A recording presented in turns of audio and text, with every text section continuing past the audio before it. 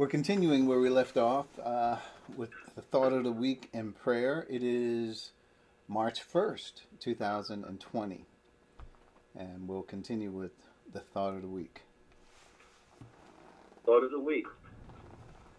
But now, in Christ Jesus, you who once were far away have been brought near by the blood of Christ. Take it from Ephesians chapter 2, verse 13. God the Father was able to bring us near through the work of Christ. There were so many things accomplished through the work of Christ, like salvation, justification, reconciliation, and redemption. Of course, those things are a natural result of the blood of Christ for anyone in the human race, whenever they live. These verses and questions do not make salvation the prominent accomplishment of the work of Christ. Here, the focus is on the glorious body which is created from Jews and Gentiles. The one new man created in Christ Jesus is the real subject of the context. How many look at this passage have not gone far enough to focus on the things which are just beyond salvation?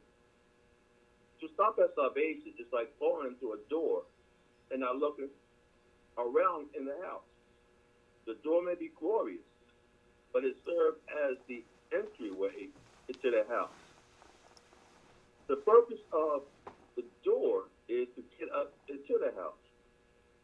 Once in the house, we are not to forget the door. In this analogy, the door is Christ. As he said, I am the door. By me, if any man enter in, he shall be saved, and shall not go in and out and find passage. Take it from John chapter 10, verse 9. Have you considered what's in the house? Have your studies that you... Sorry, excuse me. I was getting to keep cutting off. I don't know why.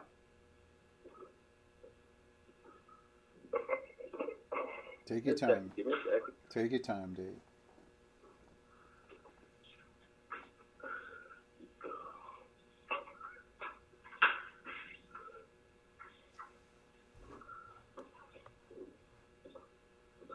I hate that when you're reading it, it just cut off. Okay.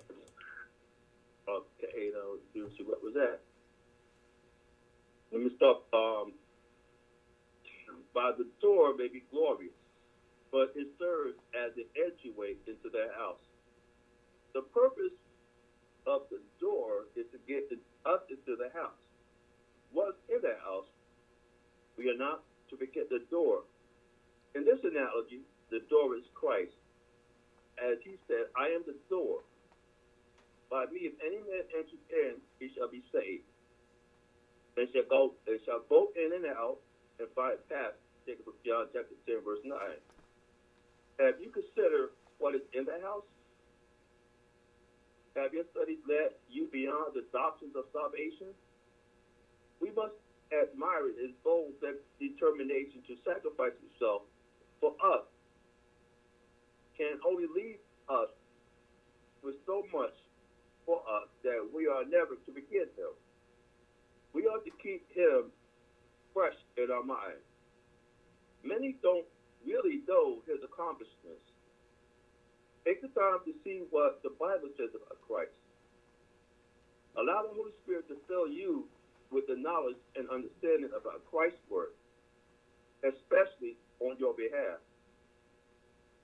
He will bring glory to me by taking from what is mine and making it known to you. Take it from John chapter 16, verse 14. Understand the benefits and the plan of God through Christ. This will enrich your spiritual life and help your love for Christ mature.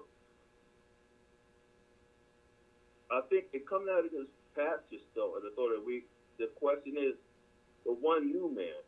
We knew, though, of us who've been studying, the old man is in Adam, but once you believe in Christ, you're considered the new man. You are considered us new spiritual creation, a new spiritual being. So all the credit we get for what the work of Christ did on our behalf should make us think about the sacrifice he went through and how the Father was pleased. So when it says that we were once far away, and now we're brought near by the blood of Christ, it also to focus on what Christ did on our behalf, and how the Father was satisfied with Christ. And now he's bringing the Jews and Gentiles into one body into the church. So that's what I get from the thought of the week. Taken from this passage on March the 1st, 2020. All right, thank you, Dave. And I will offer a prayer on behalf of the church. Of course, I'll be praying for the church, our families, extended families, and the church worldwide as well. Does anybody have anything specific they would like to add on to that? Yeah, I would like to add, we have a new birth in the family. It's a little girl. Her name is Tyla, and it's our nephew's wife's son, or daughter rather. Her name is Tyla. She was born. When was she born? Last Tuesday or Wednesday, I believe. So, asking for a prayer for her and the family. 2/24. The 24th. 2/24. Thanks. And what I can keep my ex-wife is to prayer. My daughter came up yesterday to see her mother, because I think she was having a feeding tube, but somehow or other she was having difficulties with it. But my daughter had me laughing, saying that as soon as they got there, the mother threw them out, told them to go back. So we're going to keep her in prayer, and make God's face look over her to whatever she's going through. Okay. All right. Let's bow our heads before God. Dear Father, there is always an opportunity every moment of every day to offer prayer for thanks and supplication. And at this time we come before you with those thoughts in mind and in our hearts. We want to pray for all of the people on this call, or all of Word is Truth Church, even the ones that are not on this call, and any affiliation to anyone who is associated with the church, as well as our families and extended families. We ask that you would watch over them, keep them in your heart, and keep pulling them toward you. Call to the unsaved so that they may be saved and have salvation, and call to the ones who are saved that they may grow wiser and more mature and deeper in the knowledge of the truth. And we also pray for anyone who is suffering in this world, especially as the news now is talking about the spread of coronavirus. But at the same time, there's still other diseases and disasters going on in the world, and we ask that you would preserve those who would be faithful to you, and use us as instruments of your plan as well. It's a wonderful and amazing promise that you have given us, that we can ask anything in your name and be a part of that wonderful master plan. We also praise with thanksgiving and just acknowledgement of the new life that you bring into the world, the new birth that occurred just on the 24th, Tyla. And let that be a reminder to all of us that birth is happening all the time, whether it's in the flesh, according to water, or whether it's being born in the spirit. And I pray that our eyes and hearts would be open to your wisdom as you guide us into all truth. In Jesus' name, amen. Amen. Thank you, Dwight, and thank you, Dave, too. We are going to move right into John 14:15. Hopefully you have some notes before you that were sent out.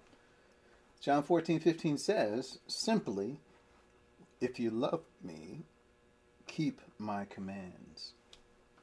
It's a very short and simple verse. It seems I've written a lot about it, so we want to talk about what that verse means. So in your notes, you have these words. Here is a verse that helps us understand that God wants our hearts, not simply our obedience. I could program a robot to do exactly what I command. However, I cannot program a robot to obey me because it loves me. Since we have free will, love is a choice, and with it comes our obedience. With all the enhancements and technology we have today, computers cannot love us. After all, computers do what someone has programmed them to do. God hopes that we will come to love Him through the understanding of His will. Then we will want to follow Him. So we're going to take this verse in two phrases. The first phrase, if you love me. So we're going to look at that one first. Given the context, if here is saying maybe we will or maybe we will not love you. Right? We have the choice. If you love me, meaning maybe you will love him, maybe, but it bears on your volition. It really does. Especially given the context, which is the fact that the disciples refused to believe what Jesus said. So it is what we would call a third class condition for that word if. There are 4 instances of what if can mean. Just to give you another one, if and is true, right? So that would mean since. But in this case, it is maybe it's true, maybe it's not. And it depends on our will choice. Another one, if you confess your sins, He is faithful and just to forgive us and cleanse us of all unrighteousness. So if there is the same class condition here is maybe you will confess your sins, maybe you will not confess your sins. If you do, here are the consequences. Next point is love is a choice that can only come from a free will agent. So there was a couple analogies. And I talked about how computers can't love us.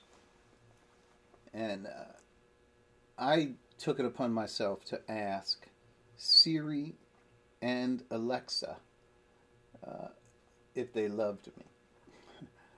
So when I did that, they both gave me answers that were different. And I could do it now. Watch this. Hey Siri, do you love me? Well, I enjoy spending quality time with you. Echo, do you love me?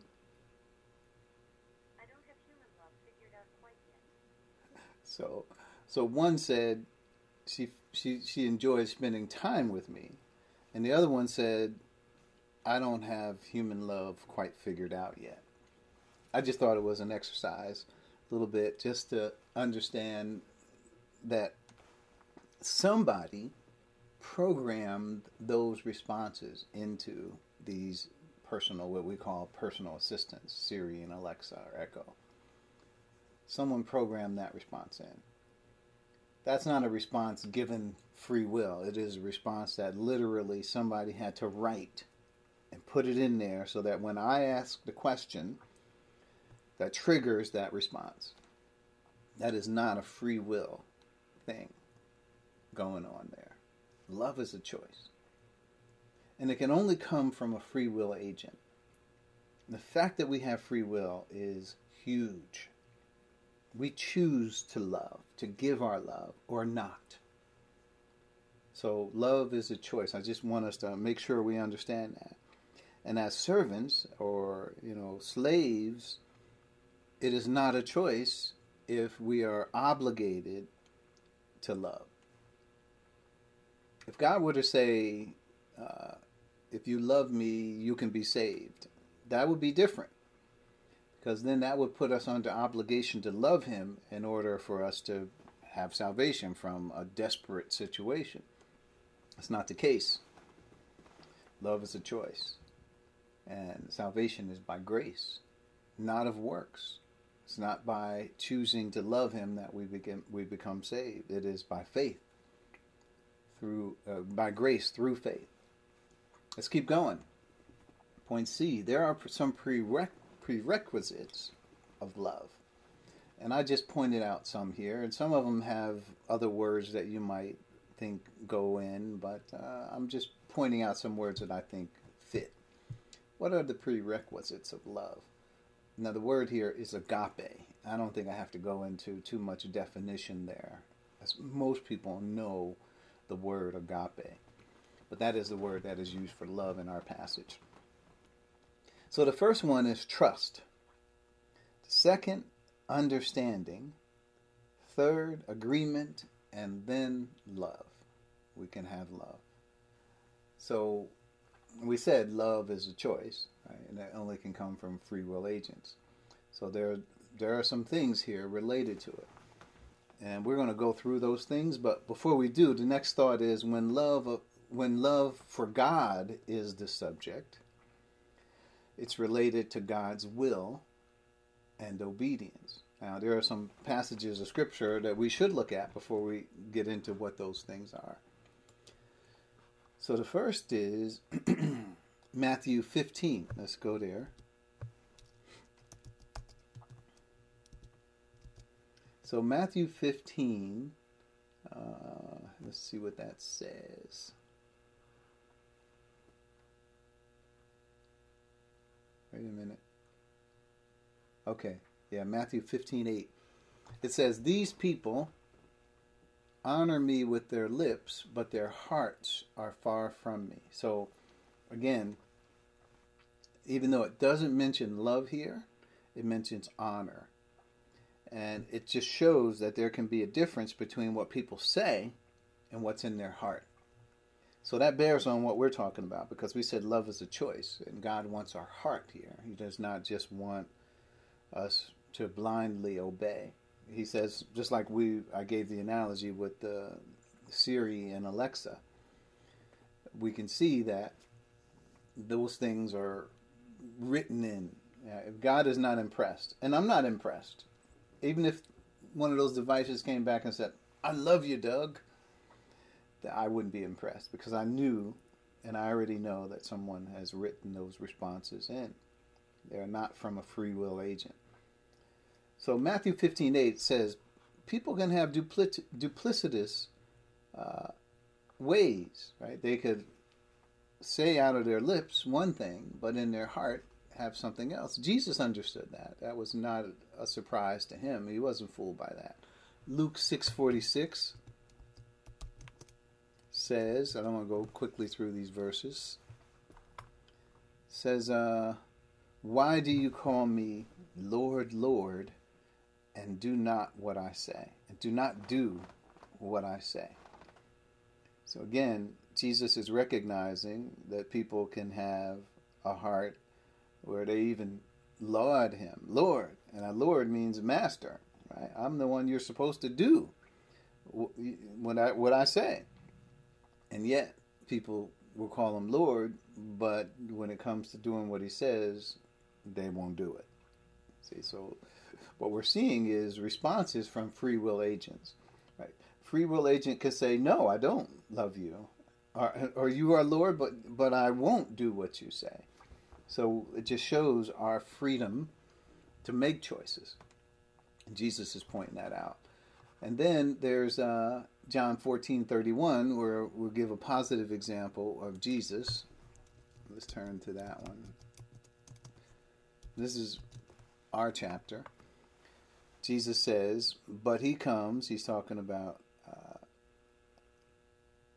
the prince of this world coming. He has no hold over Jesus, but he comes so that the world may learn that I love the Father and do exactly what my Father has commanded me. Come now, let us leave. So this is Jesus heading out from the upper room and to the Garden of Gethsemane, and this is part of a closing comment that he made. He says, "Come now, let us leave." But that love followed with obedience. Now, we're going to get to some of the understanding of how that works. So let's try to dig into this. If you love me, what does it mean to love him? What do you need in order for that? And I did 5 points here. Hopefully we can get something from these. One is trust. In order for us to learn from God, it requires humility. Humility is teachability in this respect. Right? It doesn't mean we believe everything God says, but it means we're open to hearing what God says. And I call it trust, because if you don't have trust or humility, teachability towards someone, you don't trust them, then you're not going to let them teach you. In fact, you will resist every time they say something, whether it agrees or disagrees with what you say. You don't trust them. And even if it agrees with what you say, you think they're trying to trap you, maybe. You're thinking they mean you no good, so that you don't trust them. So teachability and trust, or faith in him, right? So John 14:1, it takes us back to that scripture. This is what Jesus said to the disciples. Do not let your hearts be troubled. You believe in God, believe also in me. So in other words, what Jesus was telling them were things that disagreed with their theology. So Jesus is saying, listen, you guys need to trust me like you trust God. Right? You believe in God and you come to certain conclusions as a result of that? Well, you need to see me in that position as God, telling you these things, and you need to believe them. This is what Jesus is saying. Now, he can't make them believe. He can only encourage them to believe. So trust is important. Then there's Hebrews 11:6. It says, without faith it is impossible to please God. For the one who comes to him must believe that he is, and that he is the rewarder of those who diligently seek him. He rewards us according to our faith. We trust. We rely on him. And he's there for real. So God is the rewarder of those who diligently seek him. So just a couple scriptures to demonstrate trust, how important it is. The disciples didn't trust Christ when it came to something that they didn't have formally believe, or they didn't formally believe in under their theology in Israel. Christ is saying, you got to trust me. Listen, I'm telling you this. Trust me. Believe in me. You believe in God? Believe also in me. So it's a matter of trust. Right? It says, otherwise we will not believe him and cannot get to love. If we don't have trust, we'll never get to love. Because we will always be questioning everything that is said, and we won't trust what is said as coming from God. So trust is essential. 2, understanding. Right? So it takes some growing in grace or knowledge before we can choose to agree and love. Because if you say, whatever you say, I believe, or whatever you say, I trust you, whatever, implicitly, well, love is more than that. Love is not just blind obedience. Right? Love has to do with understanding. If you don't know what the Father's plan is, if you don't understand it, then you can't love it. So you can't agree to it if you don't understand it. So these are things that are prerequisites to coming to understand and agree what love is. So first we trusted the source of the information, which for us the source is the Word of God. I would hope you trust the Word of God as your source. Sanctify them by the truth. Your word is truth.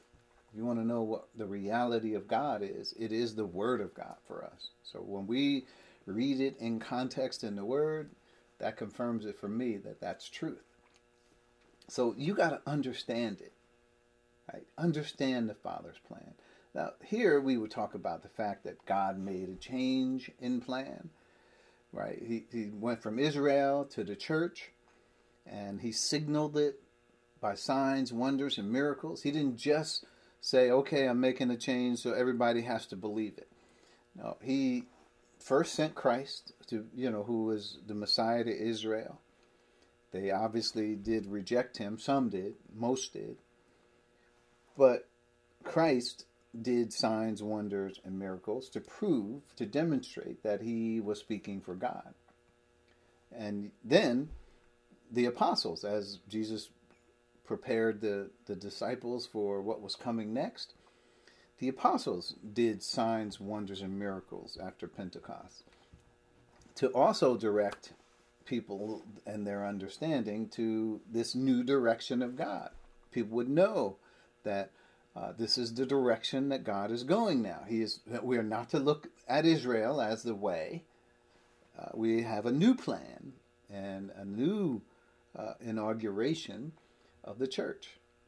So that was important. Understanding is key. If you don't understand, then you can't grow up. And you can't come to love what you don't know. You can't agree with what you don't know. And when we said it's a choice we make. We have to. It's a choice of agreement. We'll get to that next point, number 3. Agreement. Once we learn from God, we have to reason with him to come to agreement. Right? We have to kick it around a little bit. Right? Just because you heard the word does not mean you believe it. I use the gospel as an example. The gospel requires that we submit to hearing, trust, understanding, right? We know what Christ did. We understand that he's the Savior of the world. And we've been in Romans chapter 7 recently, toward the end, on Wednesdays. And we came to see how a person comes to Christ from the inside perspective. How God the Holy Spirit works in their heart, brings them to a point where they realize, what a wretched man I am. Who will deliver me from this body of death? Right? So that understanding went on, where Paul came to understand he was lost, and then he was able to see Christ. I thank God through my Lord Jesus Christ. Right? So it's like it requires we submit to hearing, understanding, and then believing. Agreement is a part of faith, but an important step in love. See, because just because you heard the word, the point that you agree with it means that you have adopted it into your heart. You trust that the information is true. The first trust was about being able to hear, right? Just opening up and saying, "Okay, God, teach me. Tell me what do you want me to know?" And seeing that information as valid, right? Then we have to understand it. Well, did we get the message that he gave us? Then third, we have to agree with it, right? We have to say, I'm giving my will. I'm assenting to this, that this is true. I believe it. This is what we're saying. I trust that this information is true. And then 4 says love, right? That's what comes when we are able now to love. It's a choice to commit to another, and this is just a definition I came up with. It's a choice to commit to another, body, soul, and spirit. When it is related to God, the commitment is to his will, purpose, his plan. Now, there's a couple scriptures to this, right? When I say I get this, I should have included the scripture that made me come up to that definition, which is, if we were to love God, we would love him with all of our heart, soul, mind, body, and strength. I should have thrown that in there. Maybe you could throw it in your notes. But that is the idea. It's not only a commitment, but it's a commitment of our whole selves to God. That's love. So we have to agree with it. We have to understand it. And we have to trust God who is the source of truth, right, and reality for us. So there's a couple scriptures that speak of this. So John 14:15 is the one we're saying, right? The one we're in. If you love me, keep my commands. We have the ability to love. And then there's verse 24, which says, anyone who does not love me, well, what will happen? What will happen? Well, he just not have any affection toward me or any emotion toward me? No, it's not about that at all. He will not obey my teaching. So that goes back to the will, purpose, and plan. The teaching is relative to the Father's will, purpose, and plan. And if you don't love me, you won't obey that because you don't agree with that. So these words you hear are not my own. They belong to the Father who sent me. I think we've been reading that verse almost every week. It's such an important verse in the way we understand the context. So that love is a choice, right? And then in verse 31, obviously you saw, but he comes so that the world may learn that I love the Father and I do exactly what my Father has commanded me. Love is tied to the will, purpose, and plan of God. It's not just, oh, I love the Father. Well, that can be just like Jesus says, that they love me, but they don't do what I say. They say they love me. They don't do what I say. They say I'm Lord, right? With their lips they speak, but in their heart is far from me. So, and then there's Ephesians 3. This is love in action in our age here. I just want to turn to this. Ephesians 3. So this is the Apostle Paul who understands the mystery. In verse 2 he says, surely you have heard about the administration of God's grace that was given to me for you. Well, what is that, Paul? That is the mystery, made known to me by revelation, as I have already written briefly. In reading this, then, you will be able to understand my insight into the mystery of Christ. And then he goes on and talks about it. Then he says in verse 8, although I am less than the least of all the Lord's people, this grace has been given to me to preach to the Gentiles the boundless riches of Christ. Now this is Paul understanding, someone who understands the message and embraces it in love. This is what it causes him to think, right? So he says, it's his objective to fulfill the Father's plan for him, which is he's made him the apostle to the Gentiles, right?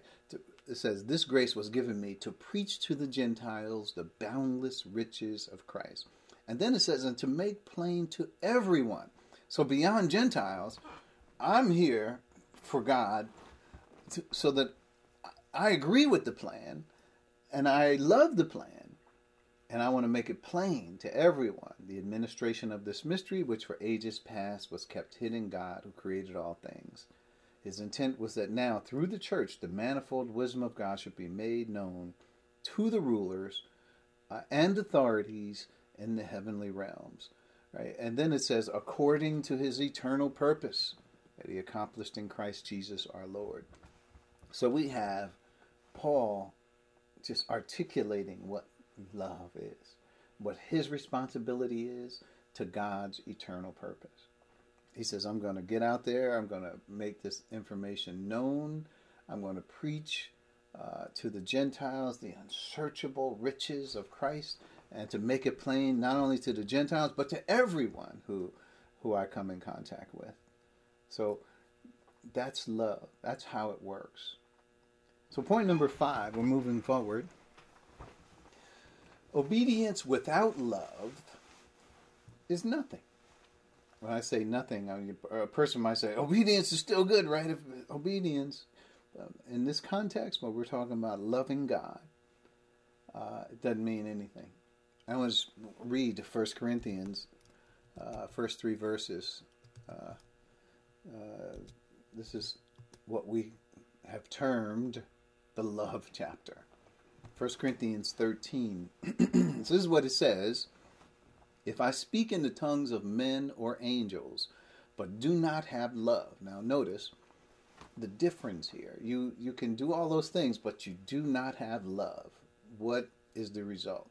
I am only a resounding gong or a clanging cymbal. In other words, I'm just making a lot of noise. Just like Jesus said earlier, with their mouths, they're saying one thing, but their hearts, they're far from me. They don't mean nothing. It doesn't mean anything. Verse 2.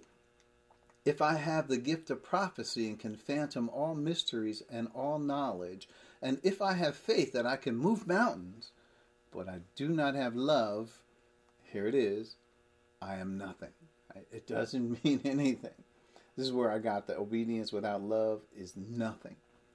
And then 3, if I give all I possess to the poor and give over my body to hardship that I may boast, but do not have love, I gain nothing. So it is obviously important that we do obey from the standpoint of love. Obedience must come from love for it to mean something. And he gave all these elaborate examples, exaggerated examples. If I do all this, if I do that, if I do this, and if I don't have love, it doesn't mean anything. So, last point, if you love me here, and it's really not the last point, but for today, I said to note, there are other ways love is used in Scripture. We do want to recognize that. Obviously, I'm using love in a very strict context. There is love, friendship love. There's romantic love. There's about 4 or 5 different ways love is used in Scripture. But we're talking about the agape love as it relates to God. So our subject is the love for God. Right? So that's something we should recognize. And somebody might say, well, love doesn't answer everything. No, it's not trying to answer everything. I'm trying to answer what this verse means in the context in which it is written. All right, so some people may say, okay, keep my commands. This is the second phrase. Let's look at the second phrase now. If you love me, keep my commands. So I could ask, what commands? The 10 Commandments? The Mosaic Law? Answer is no, not that. So if we wanted to take this out of context, we could say that the commandments or the commandments are the 10 Commandments. We could say they're the whole Mosaic Law. We should be obedient. Maybe we might pick some things out of the Mosaic Law that we like. And we say, oh, well, keep my commands refers to those things that we like. The rest of them, well, those we don't like, it's not referring to those. So, again, that's subjective. It's not about that. And the context that we've been developing over these 14 verses that we have gone through would not suggest that these commands are the Mosaic Law. Let's get into more of what that means. Point B. Context is about new information. That's what it's about. And what the disciples were required to do was a choice on their part, and that choice was to believe it. Okay? And so if we look at what's before this verse and what's after it, that'll give us a little bit about the context. So here, the before is taken from 3 verses, verses 9 through 11, and this is just part of it. Don't you know me? Right? That's 1, that's 9, 10. Don't you believe that I am in the Father and the Father's in me? This is not the Mosaic Law, first of all. Right? Believe me when I say that I am in the Father and the Father's in me, right? Or else believe on the evidence of the works themselves. That's not the Mosaic Law. That is far deeper concept than the Mosaic Law. And in fact, this was not found in the Mosaic Law at all. So we can depart from that and just focus on Jesus is telling them something specific, and he's telling them to keep commands. And we'll see later there's going to be results of them keeping these commands. So the after, what's after this? The next verse says, and I will ask the Father, and he will give you another advocate to help you and be with you forever. That's John. That's the very next verse in verse 16. So it refers to Pentecost, right? If you love me, keep my commands, and right, I will ask the Father, he will give you another counselor or advocate to help you and be with you forever. He's talking about the Holy Spirit. He's talking about Pentecost. So obviously this is in the context of Pentecost, the church, right? Not Israel. The new things he was introducing to them is about the church. It's not about Israel. So it's important for us to not lose focus here when it says keep commands. Well, that means keep all his commands, any commands. Just be good, be moral. No, I mean, not saying you shouldn't be moral, but I'm saying here, in order to get what is being said, you have to focus on the context so you can not miss what was really about to happen here regarding the church. Point C. For us to be obedient in this age, we must know the Father's will, purpose, and plan for the church, not Israel. And again, I refer you back to John 14:1. It says, you believe in God, believe also in what I'm getting ready to tell you. Believe in me. Really, this is coming from God the Father. So you just haven't heard it before. Believe also in, you believe in God, believe also in me. And the Father's in me telling you these things right now. So it's not about Israel. But notice, we have to know the Father's will, purpose, and plan. That comes with those things we talked about earlier. We have to trust the source, right? We have to understand what is being said. We have to agree with it. And we have to love it, right? As a choice in committing our mind, soul, mind, body, right? Spirit, everything that we are is now in agreement with this. And we're on the side of love. So loving is not only just saying I agree with God. Loving is saying I'm on this side. This is in my heart now. Like Jesus said, with their mouths they honor me, but their hearts far from me. Loving it means it's in your heart. It is the way you think. It's what you want. It's not just what God wants. It's what you want too. You agree with God. So that's point C. Let's move forward. Point D. What preparation did the disciples need to be the apostles in the church?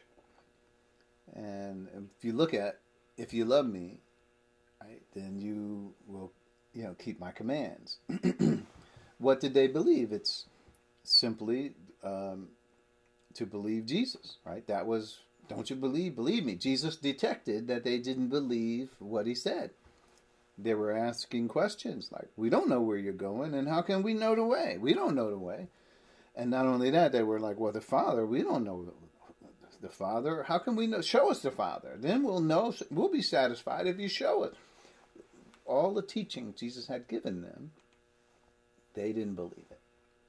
Whenever it came to something that they didn't believe, they just put that aside.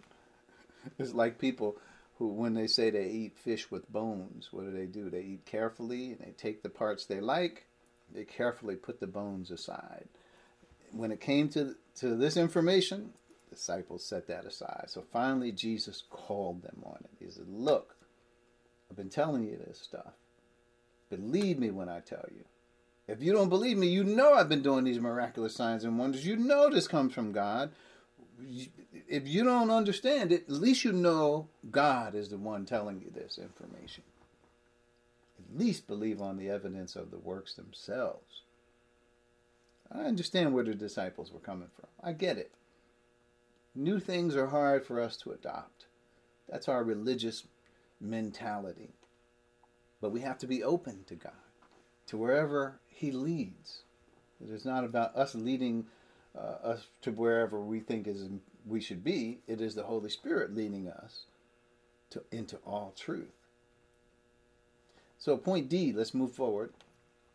What preparation did the disciples need for to be the apostles in the church? What preparation did they need? And we said to believe Jesus' words and commands. And there's one scripture, John 15, that reminds me of this. 15:7 says, if you remain in me, this is the vine and the branches analogy. If you remain in me, and notice, it's not just abiding in Christ. What does it mean? And my words remain in you. Right? That's keep my commands. That's the same thing. His words remain in us. Ask whatever you wish, and it will be done for you. Now, it's interesting that Jesus said that earlier in our context. He says, you should know that you can ask whatever you want, and it will be done for you, right? He says, this is what he says, and I will do whatever you ask in my name, so that the Father may be glorified in the Son. You may ask me for anything in my name, and I will do it. So here we have the same context in John 15:7, where he says, if you remain in me and my words remain in you, ask whatever you wish, and it will be done for you. So we were talking about this earlier, have a place of contribution in the church age. Our will. Right? So I like what Philippians said. I'm going to turn to Philippians right now. Philippians chapter 2. It says it like this. For it is God who works in you to will and to act in order to fulfill his good purpose. Right? God and your will and God's will together causes us to help God fulfill his good purpose. That's an amazing thought as we think about that. So back to our context here. So that's the preparation the disciples needed to keep those words in their heart. And that way, that's keeping my commands in context. What is the result of them keeping his commands? What's the result of that? In other words, let's look at the context. John 14:18 through 20. Let's go back to John 14:18 through 20. What is the result of them keeping his commands? 18 says, I will not leave you as orphans. Remember earlier he said, I'm going away. And where I'm going right now, you can't come. And Peter objected. This is in 13. And said, oh, why can't we come? What's going on with that? And Jesus says, well, you can come later, but you can't come now. And then he gets into 14. I'm going there to prepare a place for you, and so forth. So 18 says, I will not leave you as orphans. I will come to you. Before long, the world will not see me anymore, but you will see me. Because I live, you also will live. Explain that a little bit more. On that day, what day is that? Pentecost. You will realize that I am in my Father, you are in me, and I am in you. Those are the dynamics of the church age. Those things are the results of the baptism of the Holy Spirit. Yeah, this is what Jesus was saying. He says, now if they keep his commands, keep his words, right, this is what is being said, right, here in this verse. This is what the result of that would be, that they would be ushered into the church age. Jesus would ask the Father, he will send them another advocate to be with them forever. We already spoke about that. So what am I doing here? I'm filling in all the gaps in the context that we can understand these commands, these phrases, the way we should. So Acts chapter 1, verses 4 through 8 is also relevant here.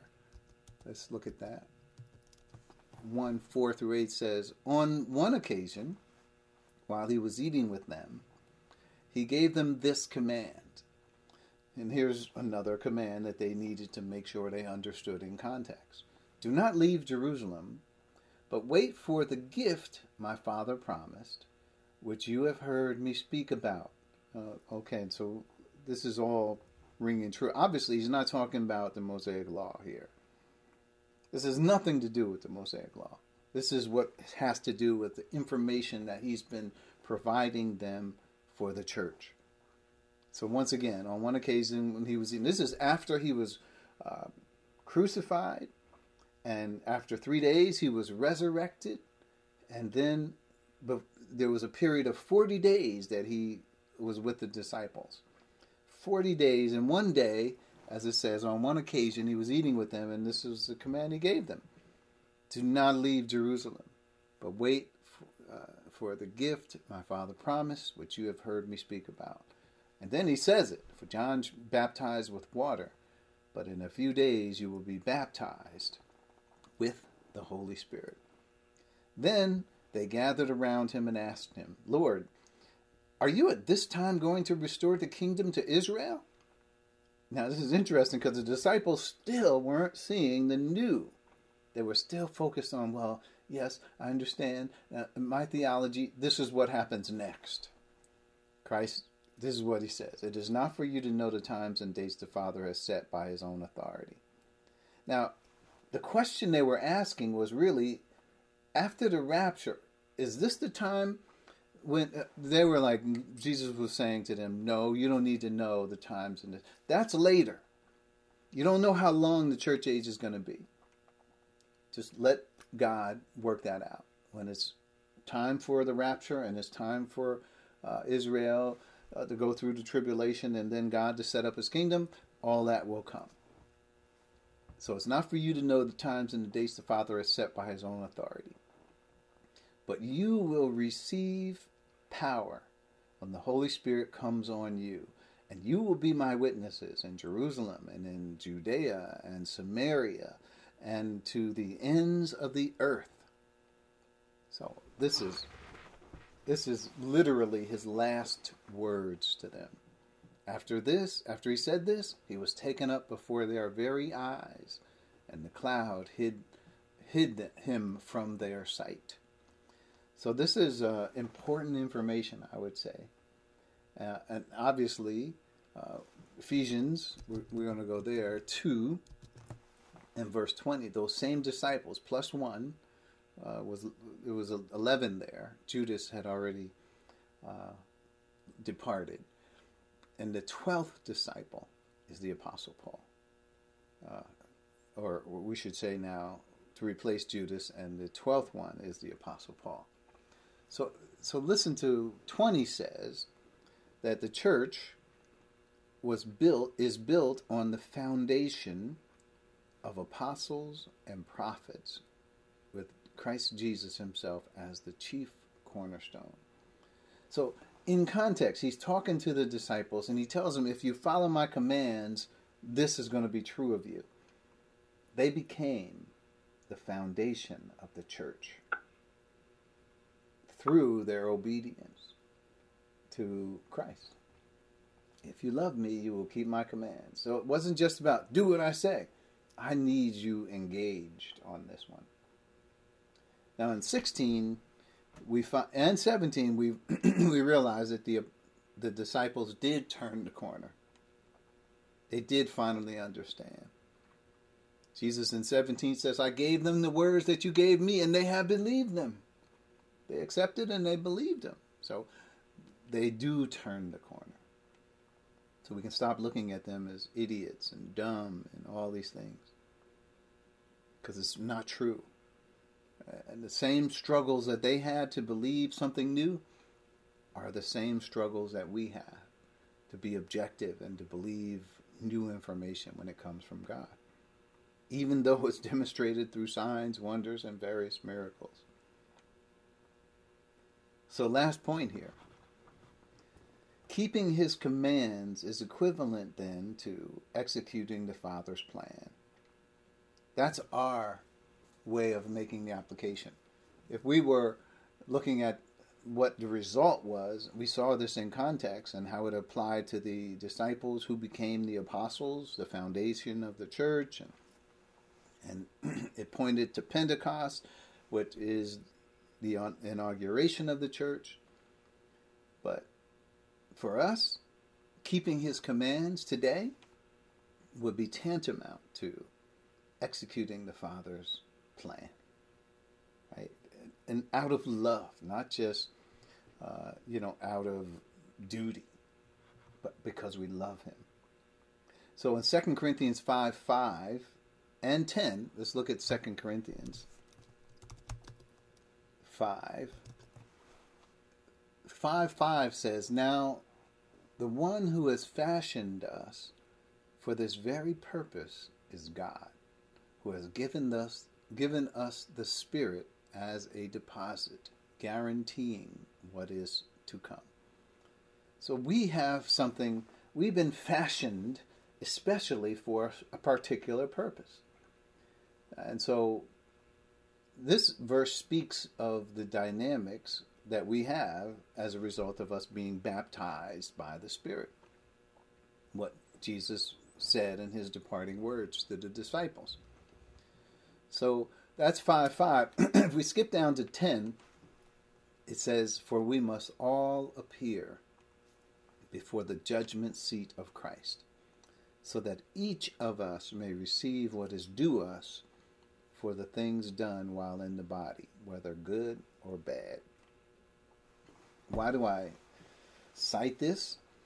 Because it's important that we have a responsibility before God.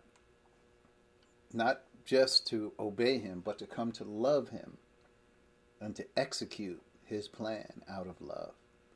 Now, to love the Father's plan means we have to understand it, we have to trust it, understand it, agree with it, and then we can come to love it.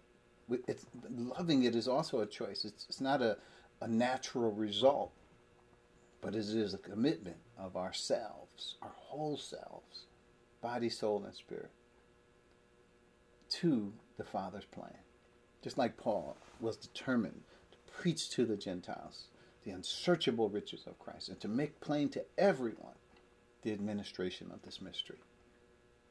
It was a commitment on Paul's part that drove him to accomplishing the Father's plan. Like it says in our closing verse in Ephesians 4:1, it says this, "As a prisoner of the Lord, for the Lord, then, I urge you to live a life worthy of the calling you have received." And I could read how to do that, because he's be completely humble and gentle, patient, bearing with one another in love. So there's a lot more that could be said, but I want to make sure we understand this phrase as a part of the context, and that we see love as a choice. Not everyone will come to love. Unfortunately, it is a choice. It's optional. Obviously, you can see what God's will for you is that you do come to love his plan and to know this love, which goes beyond knowing, that we may be filled to the measure of all the fullness of God. So this is the love that we're talking about. So we'll continue next week with the next phrase in our context. Let's bow our heads as we close. Thank you, Father, for the opportunity of love that you called us, and this love that we have for you and for your will, purpose, and plan is something that we have the privilege of choosing for our lives while we're here on earth. We thank you for the calling, and we pray for this church that we will come to the knowledge of the truth, that we will understand your will, purpose, and plan so that we can love it.